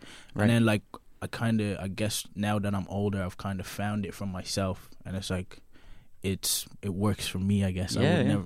Yeah, I don't know. No, it's interesting because I mean, like, it does have those connotations. It absolutely does, especially in a country like Ireland, especially in a year like 2019. I think it's, and I read an interview that you did recently, which very much kind of, there was a lot of that in there. And I just kind of found that like refreshing in an interesting way, because I was like, it's rare. It's rare, and like it's that thing of like there is the natural thing to kind of run from it and kind of feel conflict. And like I'm not particularly one way. I never really was, and I've got friends who are, and ultimately I think it's up to someone to make their own decisions and that kind of stuff. It's 100%. For some people it can be their entire lives. Yeah. But I just found it because it was like, it's not the typical boring Irish fucking musician interview. Yeah. I was like, that's genuinely fascinating, and that it didn't come across as like a defensive thing for you either. It's also a kind of tough thing to probably open up because so many people now are just, they will just say, I'm not the religious type, or because there's been that backlash in Ireland in recent, it's kind of kicking against that really. To you're not making a stand, you're just saying this is how I am personally, but it feels like that in the culture, you know. Yeah. That's kind of crazy you say that, because that's kind of like when I started music, or when I started kind of getting some traction and being a Christian, it's like, I don't want it to be the highlight of what I'm doing or anything like that. It's like, because it's attached to this and this and this, but I can't deny like what's happening around me and stuff. Like I put that heavily on like my faith and stuff, so it just is what it is. You know? It just is what it is. Yeah, it's not part of the marketing campaign. I think. You get me. Until album number 2. It works so well for Christian rock. But see, that, like the Christian rock thing is hilarious because like that is never going to be taken seriously by unless you are flat out into that, like, and that's your thing. Yeah. But I think like it's obviously like a very interesting kind of aspect of you just as a person. But from one kind of Irish institution to another, you were on the Late Late Show recently. The big one. Congratulations. How did you find it? Because we had Tebby Rexon here last week, and they were saying that when they were on, now granted they were on with the Blizzard, so for a lot of people watching the show, they were probably like, "What the fuck is this?" But again, I still think that, like, you know, Irish audiences late, it's very old, it's very archaic in a lot of ways. I mean, I think for you to be on there, a lot of people would have been looking at television, being like, "Where are the guitars?" You know? How was it for you? I'm still trying to wrap my head around it, because like that was my first time on a TV show like that, so it was kind of weird just staring at the crowd, just staring at me, and I'm real like, I like engaging with the crowd and having them move. I'm a guessing little the bit. atmosphere in there isn't too electric. It wasn't too like, it didn't make me feel like I had to go extra hard or anything. But like, it was cool. Like they gave me love afterwards and stuff like that. So that was cool. And Ryan Tubridy is like a sound guy, so he was like super like saying all the nicest words and stuff like that. So it was encouraging. It was cool. I found it really.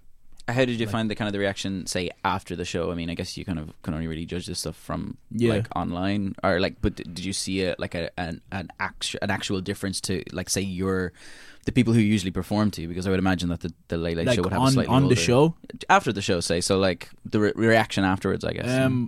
I didn't really stick around after the show, you know.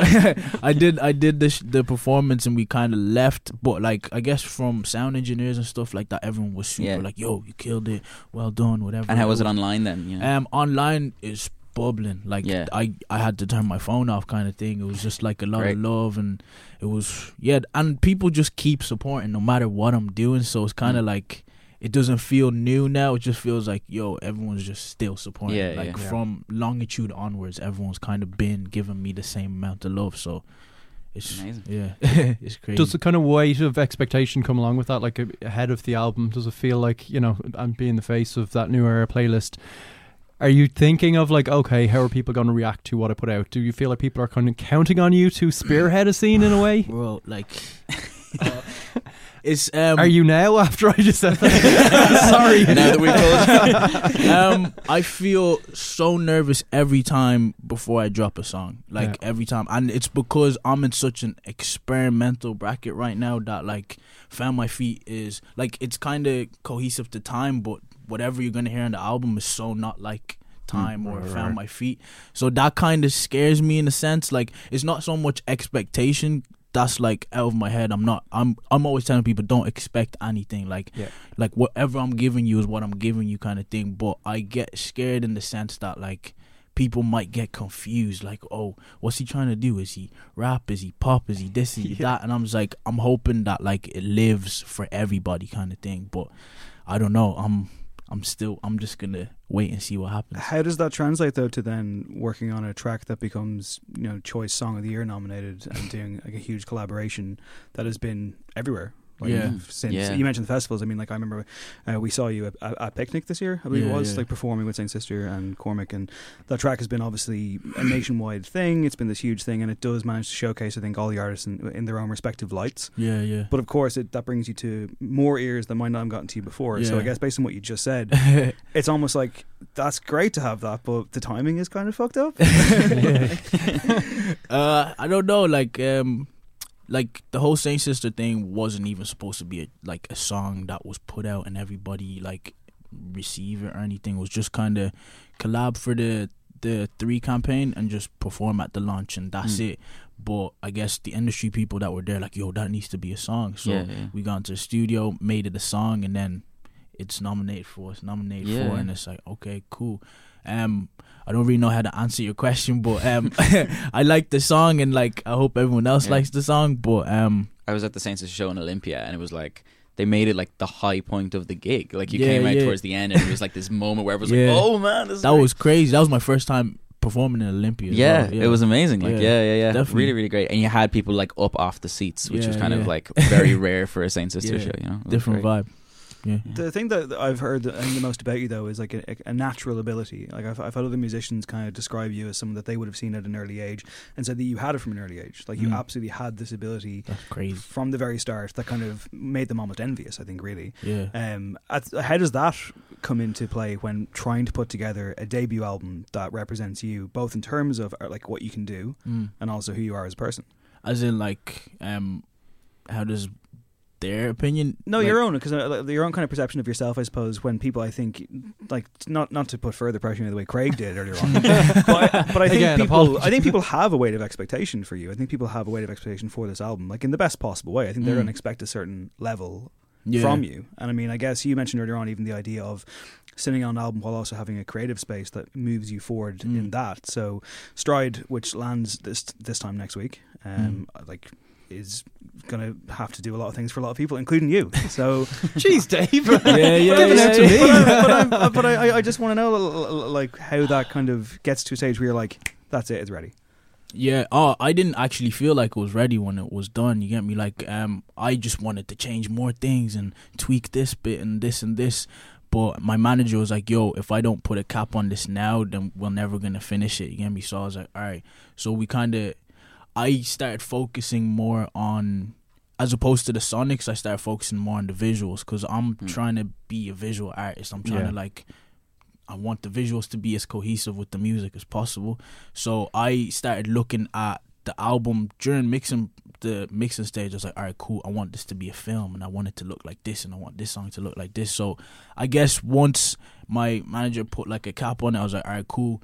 Album is what it is, you get me? And it was in a good stage. It is what it is now. I don't know if you guys have heard any of it or anything. I've heard the whole thing. Yeah, it is what it was what it was now. And I was like, all right, cool, I have to live with it, whatever. I'm not that happy with it, but like, all right, cool, I'm just gonna take it from this world and put it into this world, and I'm gonna have more time to like make this what I want it to be.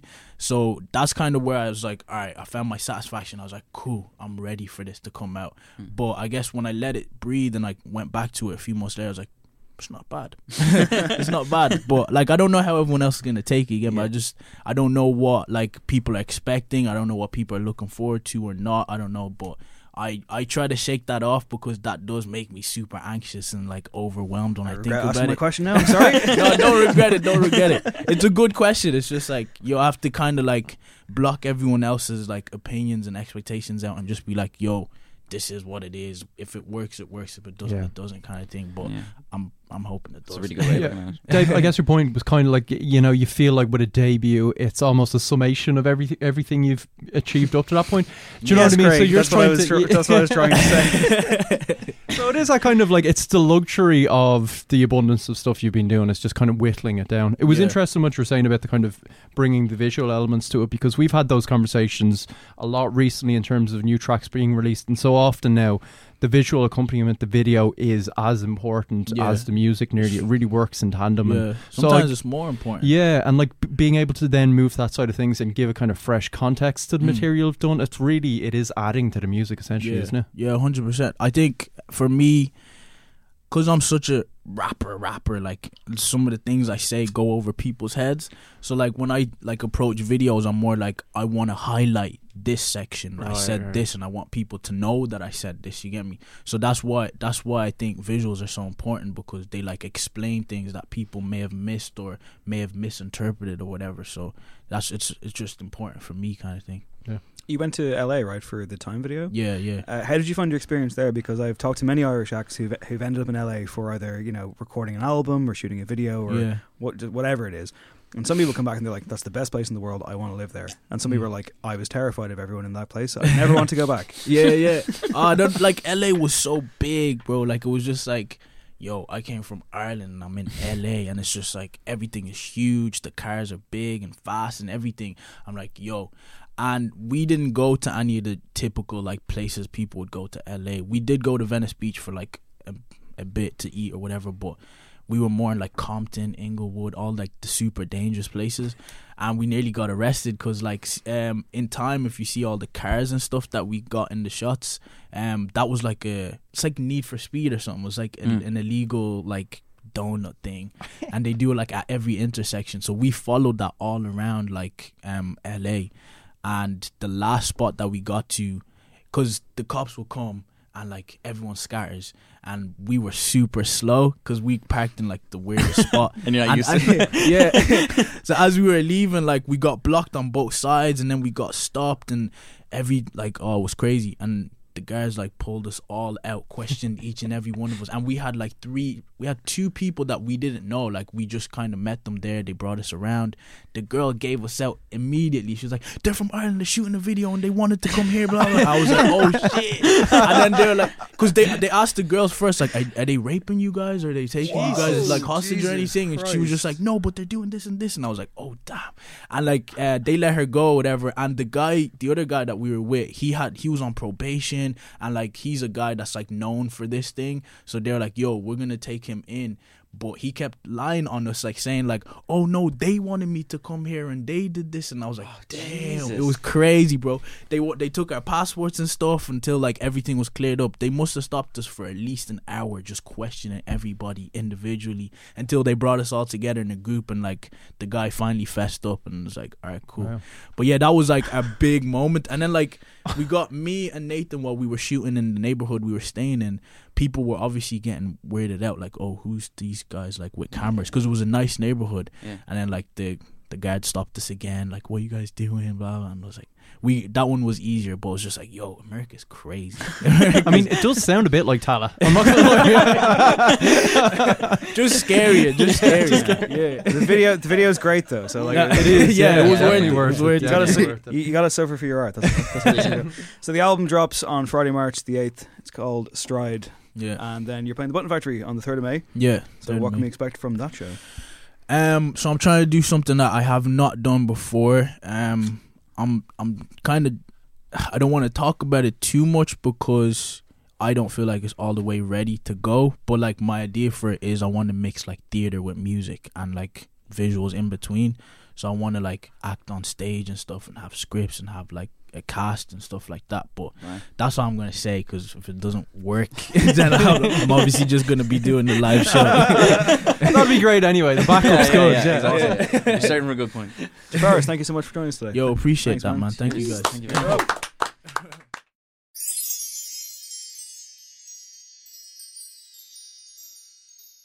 That was Jafaris. Once again, debut album Stride, March 8th. Button Factory gig, May 3rd. Check both of those out. Now, our album of the week this week is a big one. One of the biggest albums this year from an Irish point of view, perhaps international as well. The man's name is Hozier. The album is called Wasteland Baby. And that sounds like this.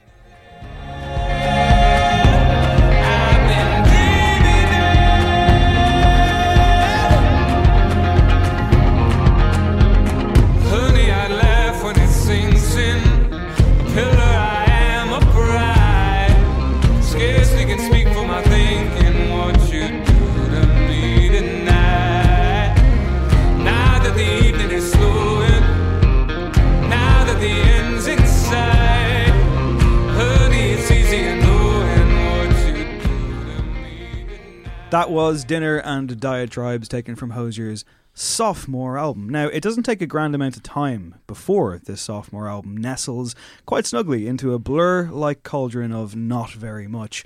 The problem with Andrew Hozier-Byrne has become quite clear following not just the construction and delivery of this album, and indeed his debut album, but via a series of promotional interviews conducted across the past few weeks.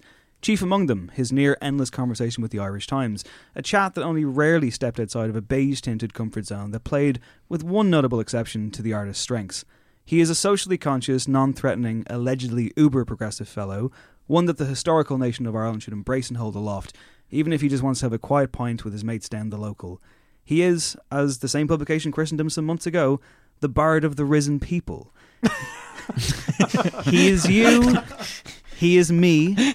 He just happens to have his cowboy boots flecked with the mud of vintage sounds, and thus his music is the kind that you could happily take home to your mother without much in the way of trepidation. He assures you that if he wanted to make a fucking pop song, then he would. That's easy. Striding about like Van Morrison reincarnated is apparently more complex.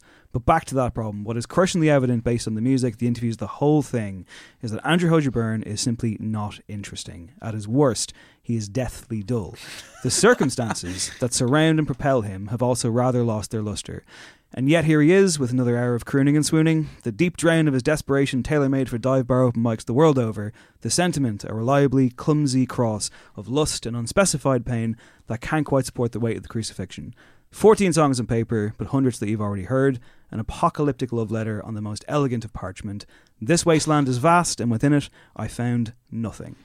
All off the dome there, Dave. Well done, bravo. Yeah. Off the top of your head there. Fair play. That was good. I loved it. Yeah, it's interesting. I would agree with a lot of what you just said. I also think the track we led in with Dinner and Diatribes is an interesting. It's an interesting moment on this record because this record was kind of previewed with Nina Cried Power, which opens the album. And it is his moment of it's what he's called his kind of thank you note to artists that he adores, that kind of stood up for social justice and people's rights and used music as a real kind of political force.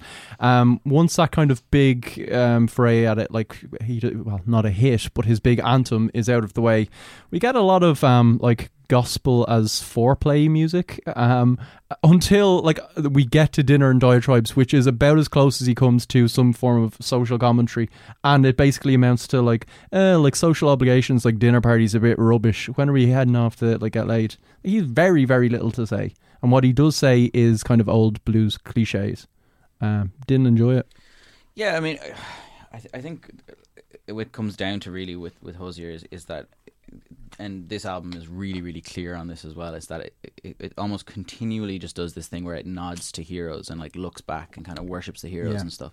And at the end of the day, sometimes it just feels like there isn't really much of his own sound that's coming through, and it's almost that simple. Now, there's some weird stuff as well. I mean, I would kind of disagree with you, Dave, in the fact that like I think he is a good artist because he has an amazing voice. I think he writes better than most pop artists would, and he is a pop artist. And I think like maybe my idea of pop is a little bit wider than his is after that Irish Times article, but like he has a great way of actually writing songs. And I think one of the main problems on this record is that they don't just like concentrate on that section, and they just really pummel it with all these really strange production choices. There's every single track, his voice sounds different, like they've mixed it different, until it gets down to the end of like Wasteland Baby, where suddenly they're just like purposely warbling his voice. And it's like the most like distracting thing in the history of the world. And it just feels like if you're going to kind of and then even the production kind of comes through where like there's certain places where it's like, okay, this is going to be a gospel track, we're going to find a track that sounds like gospel, and then we're going to use that as our reference point. And then this one's going to be like an Irish ballad, and we're going to get this exact like sound. And what it ends up being is a collection of tracks that are just like nodding to the greats, but never really becoming an actual full album that feels together. And that was really frustrating for me, because like I can't help but feel that if they just did like this album with these songs and just produced them all in a similar tone that actually thought outside the box as opposed to sounding like everything that has come before it, you might actually have a much better album, I think. For me, I was never really on board with Hozier. I just didn't really get it. I thought Take Me to Church was a fine tune, and I kind of grew tired of it quick enough, but I did recognise the strengths of it, and I like to think that I do recognise his strengths as an artist who, quote-unquote, isn't for me. However, Dean Ruxton, Back in the day, you were definitely big Hozier guy. I mean, like take me through your kind of. Yeah, no, I definitely drank the Kool-Aid back then. I was big into it. I remember actually it was EP 20. No, see, I'd seen Other Voices. I think it was. This was sort of. He did Church Song really pared back. It was before the big sort of, everything had to have a big gospelly church backdrop. Kind of thing. Yeah. It was him and his voice. Like. Yeah, and it was really impressive, and he was so instrumental with his voice, and it was. Anyway, so I liked, like, the album was good, and I did like it. However, there are bits about that album that I see in this, and I kind of don't like, and it's partly what Daithí was saying about that cohesion. It's a bit of a wilderness, the whole thing is, and it skates through these different areas, and sort of there's a few like, I mean, it's bloated as well. It's too long. That's just is. That's a given. Yeah. Like, I mean, there's, as I was listening to it, I was like, yeah, you could get rid of that. I just wish someone was like, okay, let's let's just like tone it down a little bit, the whole thing, and take those 4 tunes out, and we've got a decent album here. Like, do you know what I mean? However, I think he's extremely talented. I do. And you see, there are flicks of it. Like, I think Shrike is probably, for me, I would say the same. It's probably the best track. Probably the best track. Yeah, it's a legitimate tune, and it's also down to there's barely anything in there apart from his voice. Exactly. And the tune before it is very sort of, it's in that kind of folksy bit of the album, region of the album. Do you know what I mean? I'd like to draw a map of this album. Do you know what I mean? But like, what would that map look like, though? I don't know. It'd be Nina Cry Power. I don't know if it should be on this album. I know that's a mad thing to say, but like, well, 75% of that EP is on this album, which baffling, which I find bizarre. So strange. But that's what we did last time as well. Do you know what I mean? It was all out. But that was but the reason that they did that, well, I presume that the reason they did that last time was because they put out the EP and went, oh shit, this is going to move. We better put all these ones back on. That's true. But like, even like, I think it was Cherry Wine was just an audio from a YouTube video. That made the album, like, and it was a great live rendition of the song. But I just contrast that to, this is chalk and cheese now, but the same summer was the girl band summer. And I remember that because it was actually, girl band were playing, I forget, it must have been the Body and Soul stage, I guess, and you couldn't go for some reason. I'll tell you what the reason was.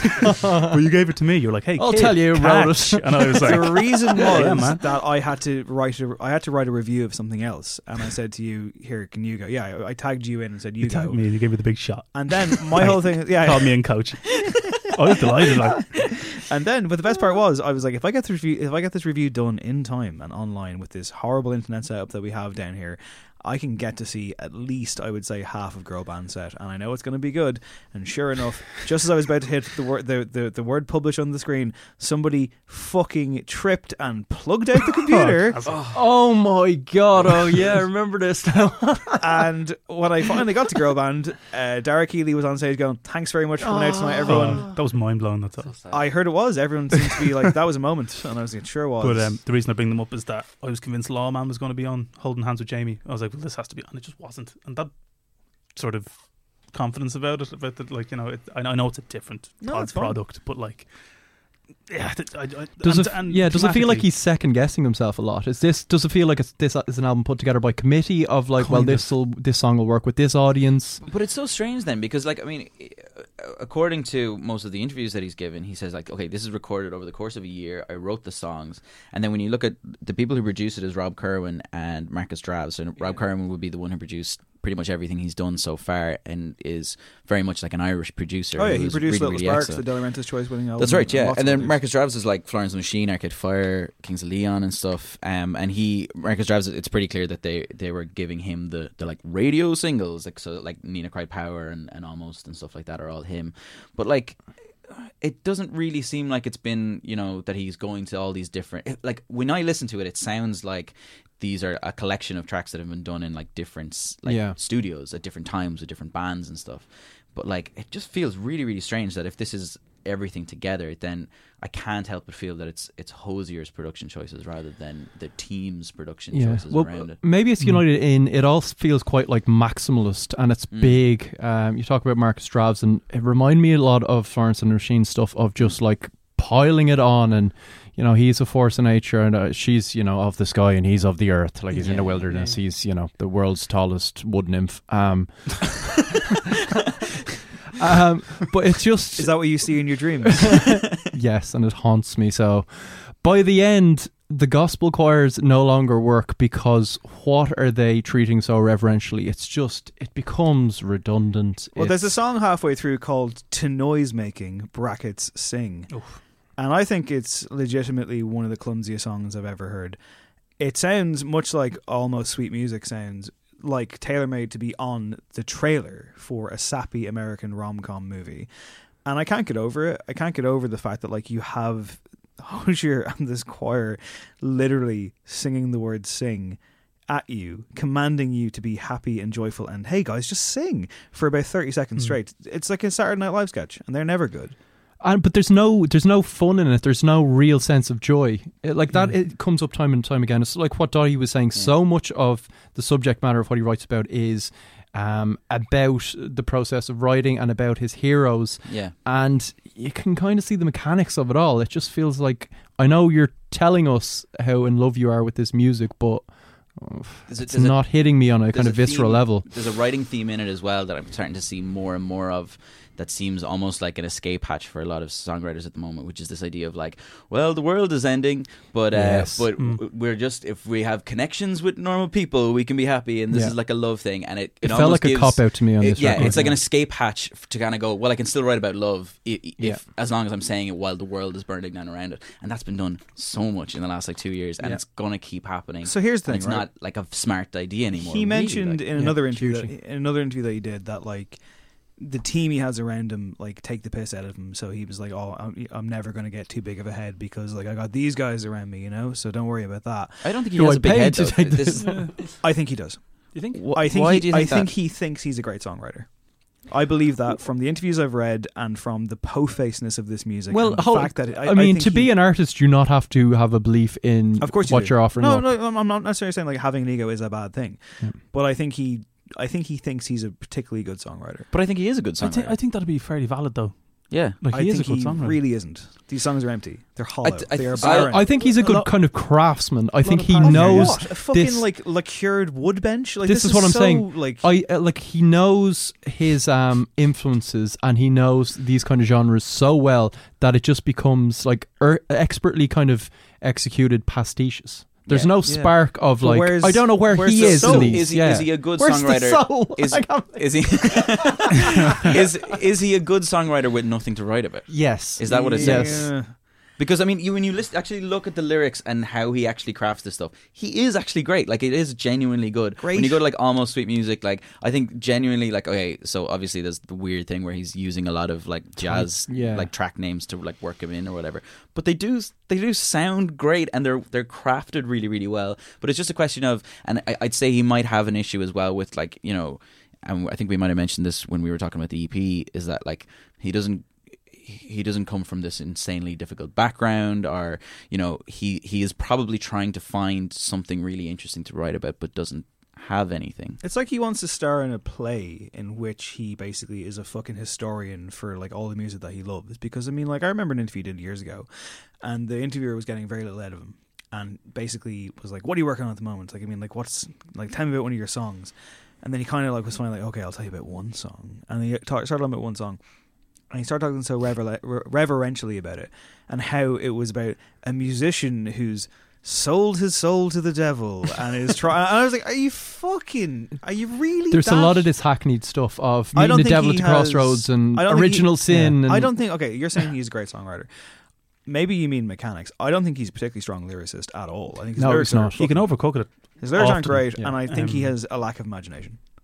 For someone who's held up there as like the big fucking guy, but I mean, but imagination comes down to what are you writing about? Like, what is he writing? I think about? If something came to him that was, if it came to him, if it was like a really proper thing that he could actually write about, he would have the tools and the fucking skill set to create something really amazing. I think he's proven. Like, I mean, there's enough good songs to feel like this. You're saying he's very talented. I mean, like, at what? Like, sell it. Like, I mean, he's an excellent singer. I think that's a given. Surely that's a very good. He has a great voice and he performs really well. His voice does nothing for me. I'm not saying it's bad, but he's a capable. I've never felt anything listening to it. Like, I'm kind of bored. I find him boring. He's a capable blues guitarist as well. I wouldn't say, but I found that expanded a little bit on this album as well. It was a little bit looser. You can see him fucking going for some sort of Wind Cries Mary sort of pull offs and stuff. And sometimes it works, sometimes it doesn't. Sometimes it adds to these kind of I get some of the manufacturing of it. It does feel like that tune you mentioned, the big one. It's like, let's make a big hosier tune. Do you know what I mean? Yeah. Are we all ready to make a hosier tune? Yeah, let's do all the hosierisms. Let's do the thing. Are we doing the woo? Yeah, we are. Stick it in as well. Do you know what I mean? And so I just wish, like, some of them start great. Like that, I think it's No Plan. It's like an actual attempt at sort of a... Yeah, I quite enjoyed No Plan. I thought No Plan was the best song on the album. Behind Shrike, I'd say I would as well. It's quite tempered. It's not just him going, now I'm going to belt out the chorus. Do you know, and there's a level of sophistication. There's like some other influences. It felt like it was about something. Yeah. As opposed to just like Hozier plays the hits of yesteryear, or Commander is a bit better than other tunes. But like, how can that is that the career? Like, is this what every album's going to be? Is it like it's just going to be a pastiche?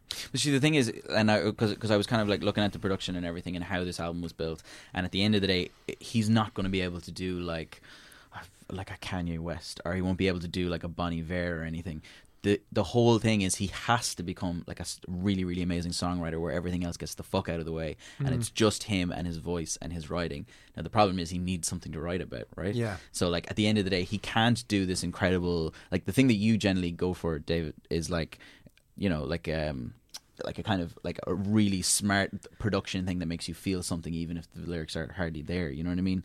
That's like a thing that we would usually go for. This is like more, he needs to like write something, get everything else out of the way. I'd love to hear like a piano album or a guitar album of just his voice and just him singing. I think that would be much stronger than this, to be honest. So you thought that this was just overdone?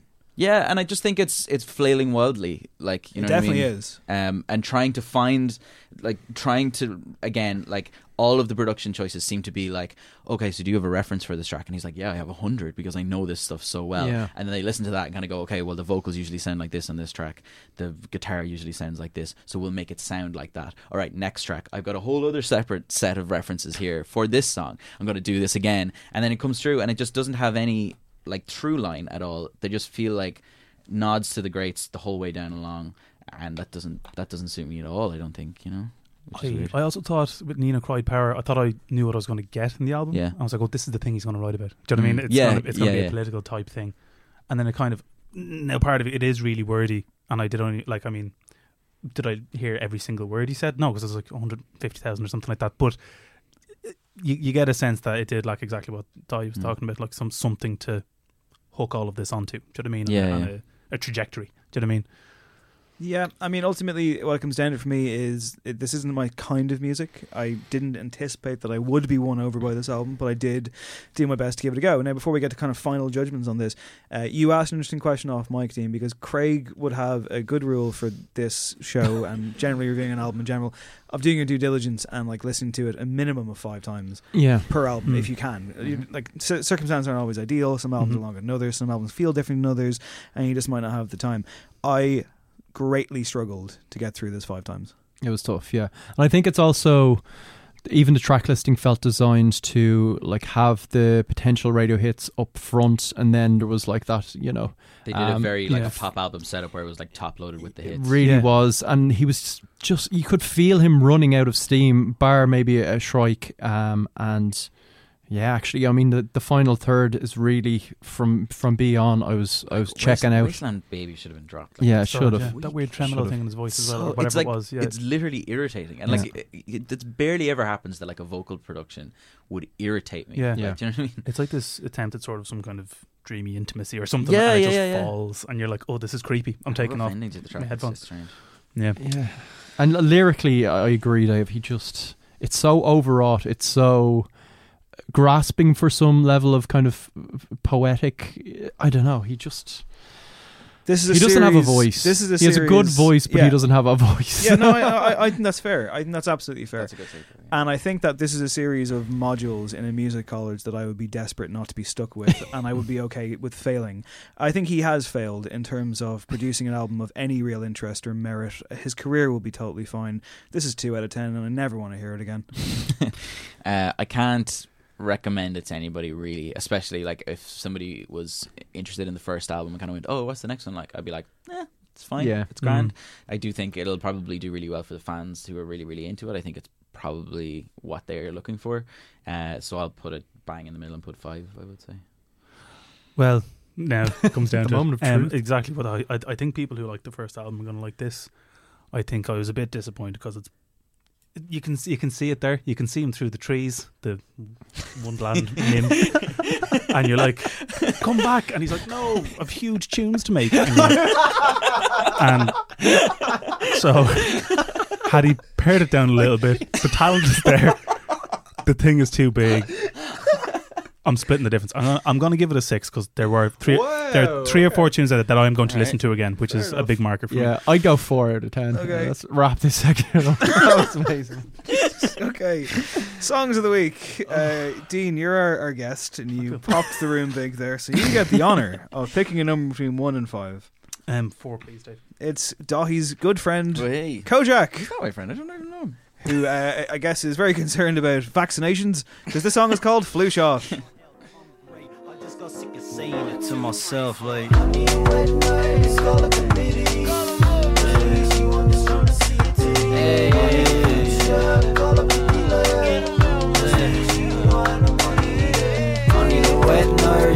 committee. What's the issue? I'm just trying to see a titty. I need a flu shot, call up your dealer. What's the issue? You don't have no money either. I need a wet nurse, call a committee. What's the issue? I'm just trying to see a titty. I need a flu shot, call up your dealer. He could be your friend someday. Maybe he would be, yeah. You were saying off mic, he's your best mate. Was I? Yeah. You were just saying with the big one. Kojak hanging out last night. First class. That is how Dahi's real voice sounds. It's That's so different to the radio That's my voice. off-mic voice, yeah. Well, okay, this song came out a week ago. We actually talked about it very briefly when we talked about Mango Mathman, but you wanted this in the songs of the week this week to give it a bit of a bigger spotlight. Yeah, I mean, I had mentioned before that one of the best things about Kojak is the idea that he has this team around him, which seems to be the order of the day right now for hip hop. Where like the guys who are really standing out, we were just talking to Jeff Harris there, and it's like your collective and your team and how many people are putting work into stuff and how much you believe in yourselves is really important. I mentioned before that parts of the Kojak team very, very clearly seem to be like from a theatre background, and the video for Flu Shot is like a perfect example of this, where like these people who are professionals in their fields are coming together to create this really, really great thing, and you can see in Kojak he's starting to change his like entire idea from just being like the like Dublin hip hop like rap guy to like something that's much more star driven, I would say. I really, really like the video, and I really like the fact that it's not even the best video in the world, but it's just showing Kojak going like, oh, he's performing now, like he's actually he's acting, and he's like doing this stuff and becoming bigger than what he was at the start, you know. Yeah, I had 2 totally different interpretations of it, because I listened to it, then I watched it with the video, and by the end I really liked it. I think together, I listened to the album, I listened to Daddy Daydreams and stuff, but I think this is probably better than that I liked on that. I really liked it. Yeah, it feels like another kind of step up. It totally feels like an audio visual experience, but song on its own is still pretty solid. Like the flow on it quite a lot. We just talked about lacking a kind of voice, or showing your character. There's just oodles of character in this. It's quite alluring. So yeah, big fan as well. There's oodles of character. I don't know if it's better than anything on Daddy Daydreams though. I would probably agree. I don't think it's like his best track ever. No. But I do think it's like a flag in the sand. So get out, Dean. It's a good advertisement for a rising star, and it'd be very interesting to see if his star does rise into the full ascendancy this time next week, guys, because it's Choice Music Prize time. Oh yeah, coming up, and Daddy Daydreams is heavily favoured. So heavily favoured, is it? A lot of people think it's going to win. I would hope that it would win. I think it's definitely the most important. Shall we make our calls now? I'll put down Daddy Daydreams. That would be the one that I would like to win. What else is there? I think Villagers is winning. And Villagers. I think Villagers should win. Yeah, the Academic. I have the list here. Done your homework. Reggie Snow. What are you saying, Dean? What you reckon? Saint Sister. I always guessed these wrong. I would have said Kojak, but Villagers. It just seems like a very Villagers thing. So I've heard a lot of people say Saint Sister will win. Really? And I was kind of the opinion that like, would that not be affected by staggering out the album for so long? But people were saying in that room, going over them academically, it won't matter. I think Kojak has is a moment enough. Yeah, I can see Saint Sister winning. Absolutely, I can see it. I can't. You can't. I'm calling it now. No, Saint Sister definitely won't win. Okay, I'm saying Villagers will win. That's my Kojak's fine. Right. Yeah. But up next, songs of the week. Give us number 1, please, Dave. You can have it, Craig. It's Big Thief with UFOF. Taking me out of here to deep in. All of it isn't even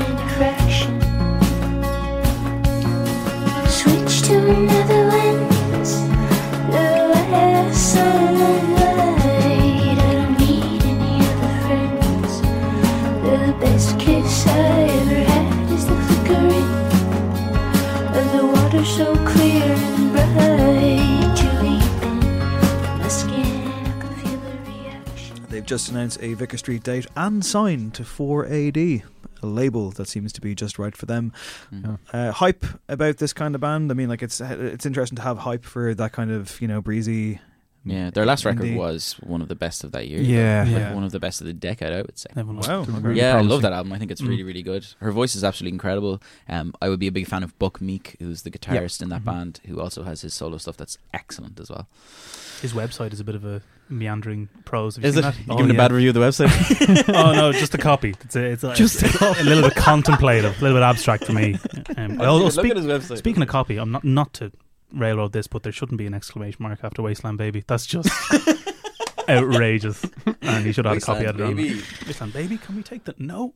Okay. He did. I was doing some research for the album, and he did ask me anything on like pop heads on Reddit, and he was answering quite a lot of the questions with finishing the answer with "baby!" exclamation mark.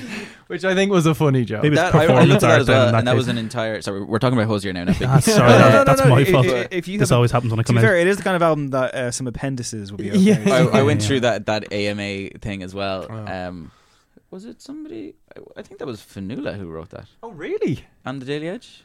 I think she did a piece on it. Oh, okay. Maybe I'm wrong. I didn't see her piece. But the entirety of that thing was talking about what food he likes. It was mental. Yeah, his favourite flavour of ice cream. Can you guess, Dean? Chocolate baby. I don't know.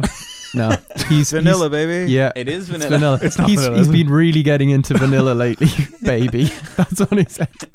Can't wait for that third album. This song, meanwhile, is not vanilla. It's my song of the week. I think it's amazing. It's excellent. It's one of my favourite tracks of the year so far. There's something magnetic and kind of magical about the melody. It reminds me a bit of like a teardrop. It reminds me a bit of Portishead. I can see them going in a kind of Radiohead direction in terms of the potential and just the experimentation. There's just the sky's the limit with these guys, and there should be more songs about UFOs because they're usually great. Album is May 3rd, right? I think it is. Yeah. I thought it was beautiful. I really liked it. I'm hyped for the album. Dahi, give me a number. What have we left? Oh Jesus, I'll take 5, please. It's Rolling Blackouts, Coastal Fever, Craig Fitzpatrick's new favourite band.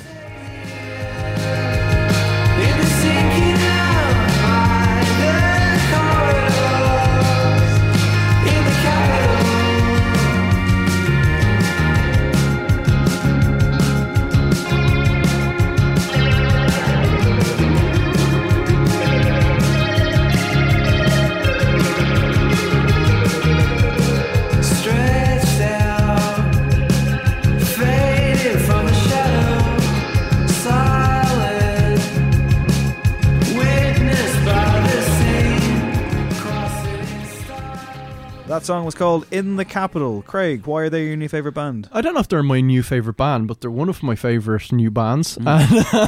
They're from Melbourne. They've released a couple of EPs. The French press was particularly well received, and Hope Downs came out last year. It was one of my favourite records of the year.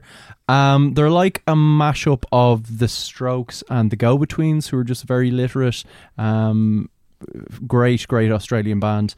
You can hear a lot of like that Australian influence as well. Like hugely. You can kind of tell like an Australian band. Yeah, they're quite kind of transportive as well in terms of their songs because they're just kind of great scene setters. They have that vibe. I got a bit of a Civil Civic vibe off this. Ooh. That's fair. That's a good shout. This is not as in your face as some of their kind of more well-known tunes. It's kind of got a watery feel to it, but about halfway through when that guitar riff kicks in and just takes over and drives it out to the end, it just really worked for me and really bears up to repeat listen. So I'm excited. It was a good song to listen to on that sudden bizarre 24-hour heat wave we had, guys. Yeah, how about that global warming, eh? Finally very odd. Yeah, it was like a guilty heat wave. It was just like this is not supposed to be happening. There was fog and now it's cold again. Yeah, definitely bodes well, I would say. Where you land on this, Dean? Yeah, I wasn't familiar with the band. I had to do a bit of looking up, but I think it was fine. Passive indie, nice bit of vibrato. Passive indie. Jesus. There we go. It was perfectly fine. It was familiar. I didn't think it was tired though. I was like, this could have been written in 2007, but it wasn't. Do you know what I mean? So I listened to it a few times. It was written in 2017. I think they were touring it in 2017, judging by YouTube. But anyway. Yeah, they were in Dublin in August, weren't they? Yeah, I think they were over. Yeah, they were. They played Whelan's. Show in Whelan's. I believe they're supporting Idols coming up, so that should be fun. That's why you want to go to that gig. Yeah, well, I like Idols as well. Yeah. So it's French Press, super the fun. song is also worth checking out. That turned up on my Discovery a couple of months ago. It's amazing. But big day for you, Craig, coming up then. Huge. 2 bands. The biggest. But listenable, I would say, certainly. And I'll go. You're killing me over here. Passive indie is a pretty good way of describing a lot of the songs that you've foisted upon me. I'm sorry. I'm joking, Craig. Okay, like you're getting upset. Oh my gosh! Look at that! Look at that hurt face. Go on. All right, it's Pink. Pink's back. She's got a song. It's called "Walk Me Home." I think that we could do some good. Walk me home in the dead of night. I can't be alone with all that's on my mind. So say you'll stay with me tonight. 'Cause there is so much wrong going on outside.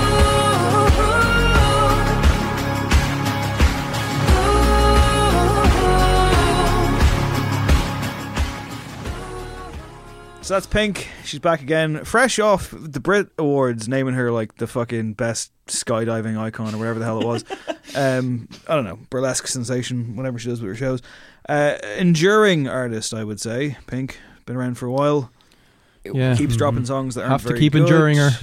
This is one of them. I completely disagree. You like this? Yeah. This Well, is- I think this is good. Yeah, I think this is good. What? I think What About Us is one of like a really, really, really good track. What About Us? Yeah, genuinely. I think it's overplayed, but as a song, it's actually excellent. Oh my god. Yeah, What's I think it's happening? really, really good. You alright? It's very anthemic, and I think this one has that same kind of thing as well. Craig? I do really like it. Step in here, would you? This was worse than passive for me. I was not a fan. No, it just felt. Pink is underrated.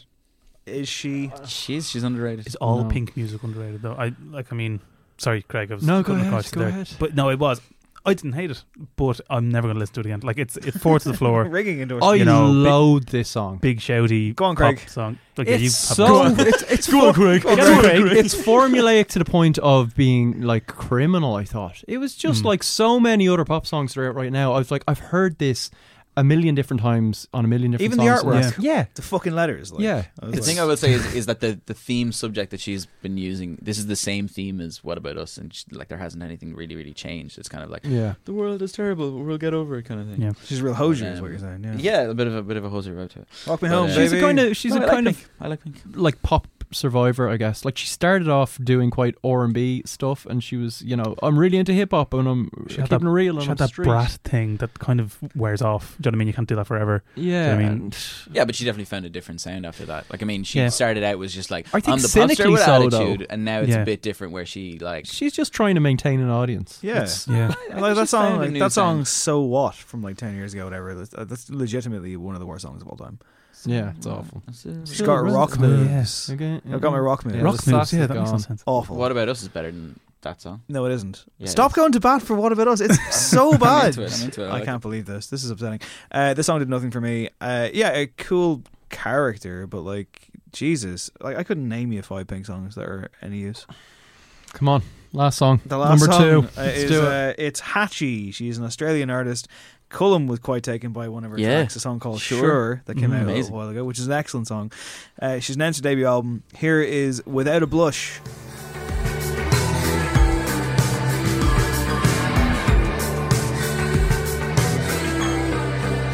Never thought I would kiss you without a blush. Always thought you would miss me too much to rush. Didn't take you too long to forget all about us. Should I let you be any more than a stupid crush? Well, now I know I'm right. Yeah, now I know I'm right. It's a 5-minute single, guys. Everyone's favourite type of thing. I really like this. It's great, but 5 minutes? There's something really weird about this artist, right? So where the Sure sounded really like a Cranberries song, and this song also sounds like an older Irish band song. Like it sounds like a mix between like My Blood Valentine, Cranberries, and like She's Whipping into Boy the or kind of something. haze, kind of Yeah. shoegazy It's- stuff. Yeah. It's like, or almost like the Chalets. Do you remember the Chalets? I do remember the show. Yeah. So it's like it's kind of like that stuff. I think it's really, really nice and really, really good. Yeah, I think there's a lot of promise.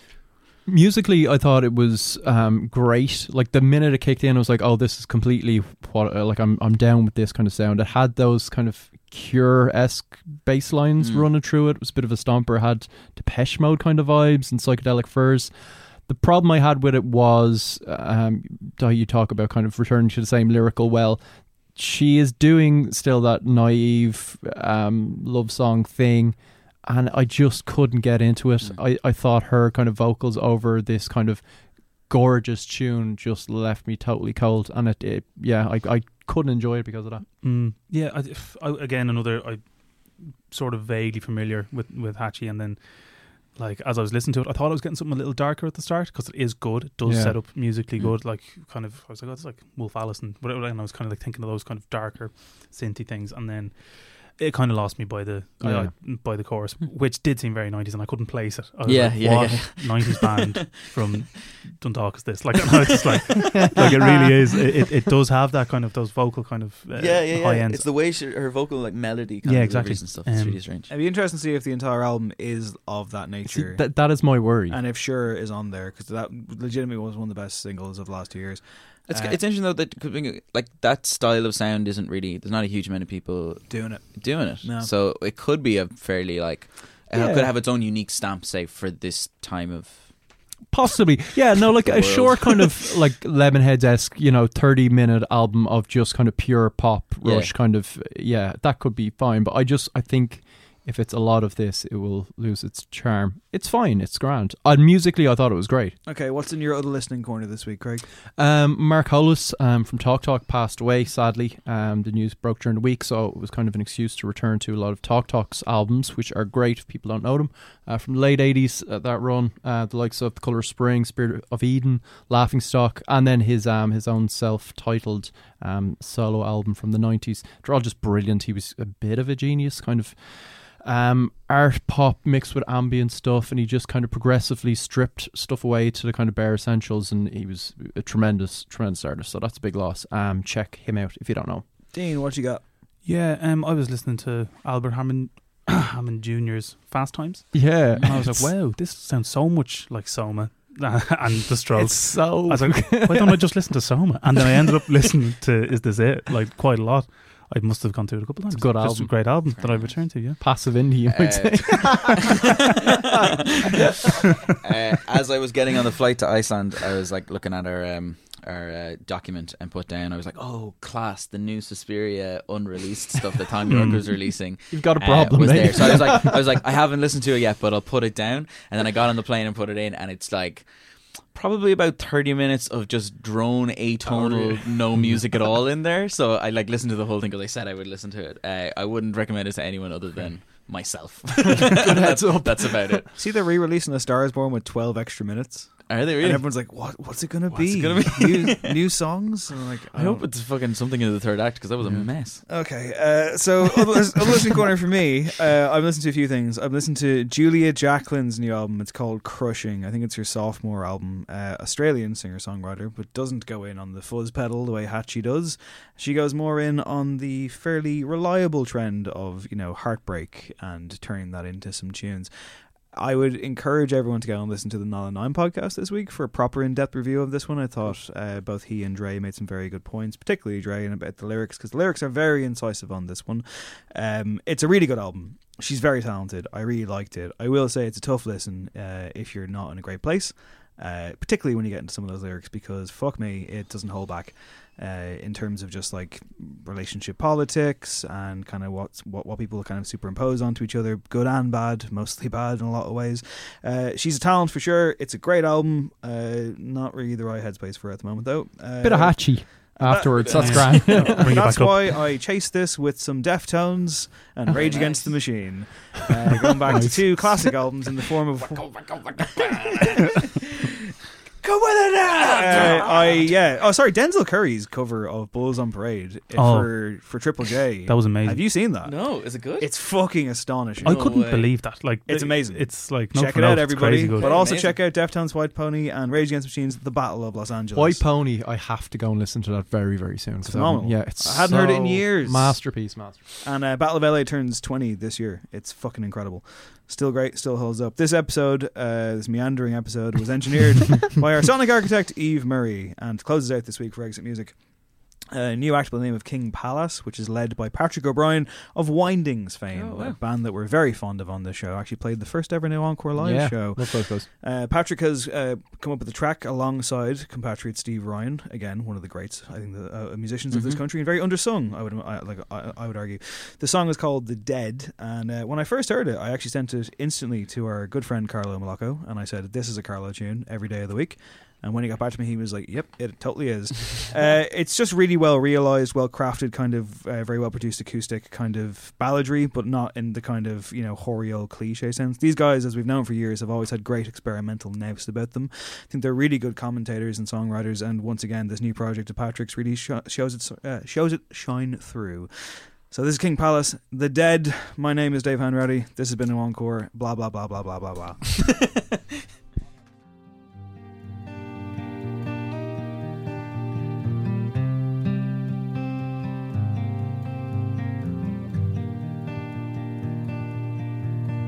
Wake up, feel the sunlight on your face. One by one, my feet pull on this slow ride. What I can say,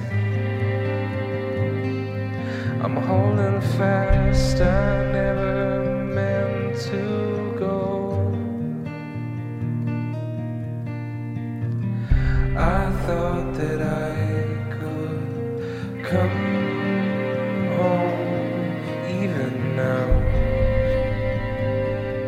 I'll find a way.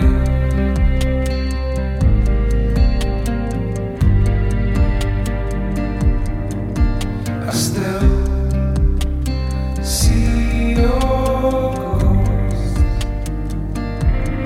You just fade from the edges, break this thing.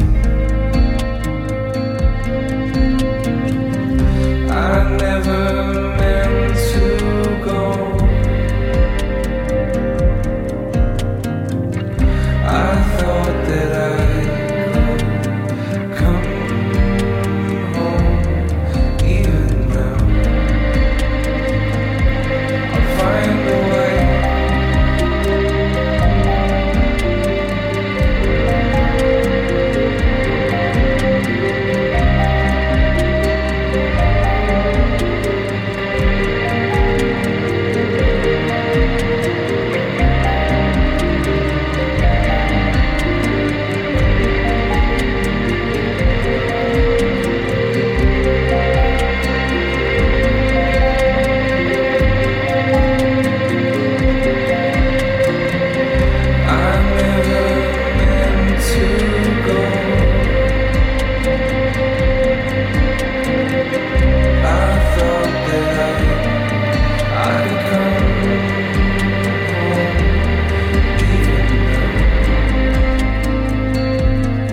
I'll find a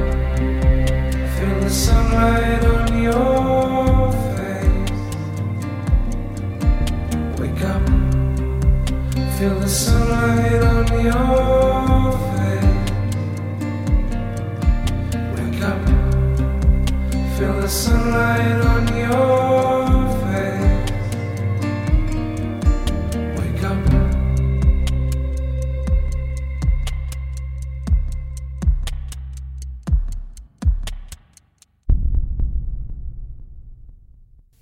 This podcast is part of the Head Stuff Podcast Network. Enjoy! Thanks. Order breakfast at the McDonald's drive-thru. Tell yourself you'll wait to eat it at work, but it smells way too good. So you eat it right there in the McDonald's parking lot meal. There's a meal for every morning at McDonald's. Right now, get any size iced coffee for 99 cents until 11 a.m. And pair it with your favorite breakfast sandwich or one of our tasty bakery treats. Price and participation may vary. Ba-da-ba-ba-ba. McDonald's. I'm loving it.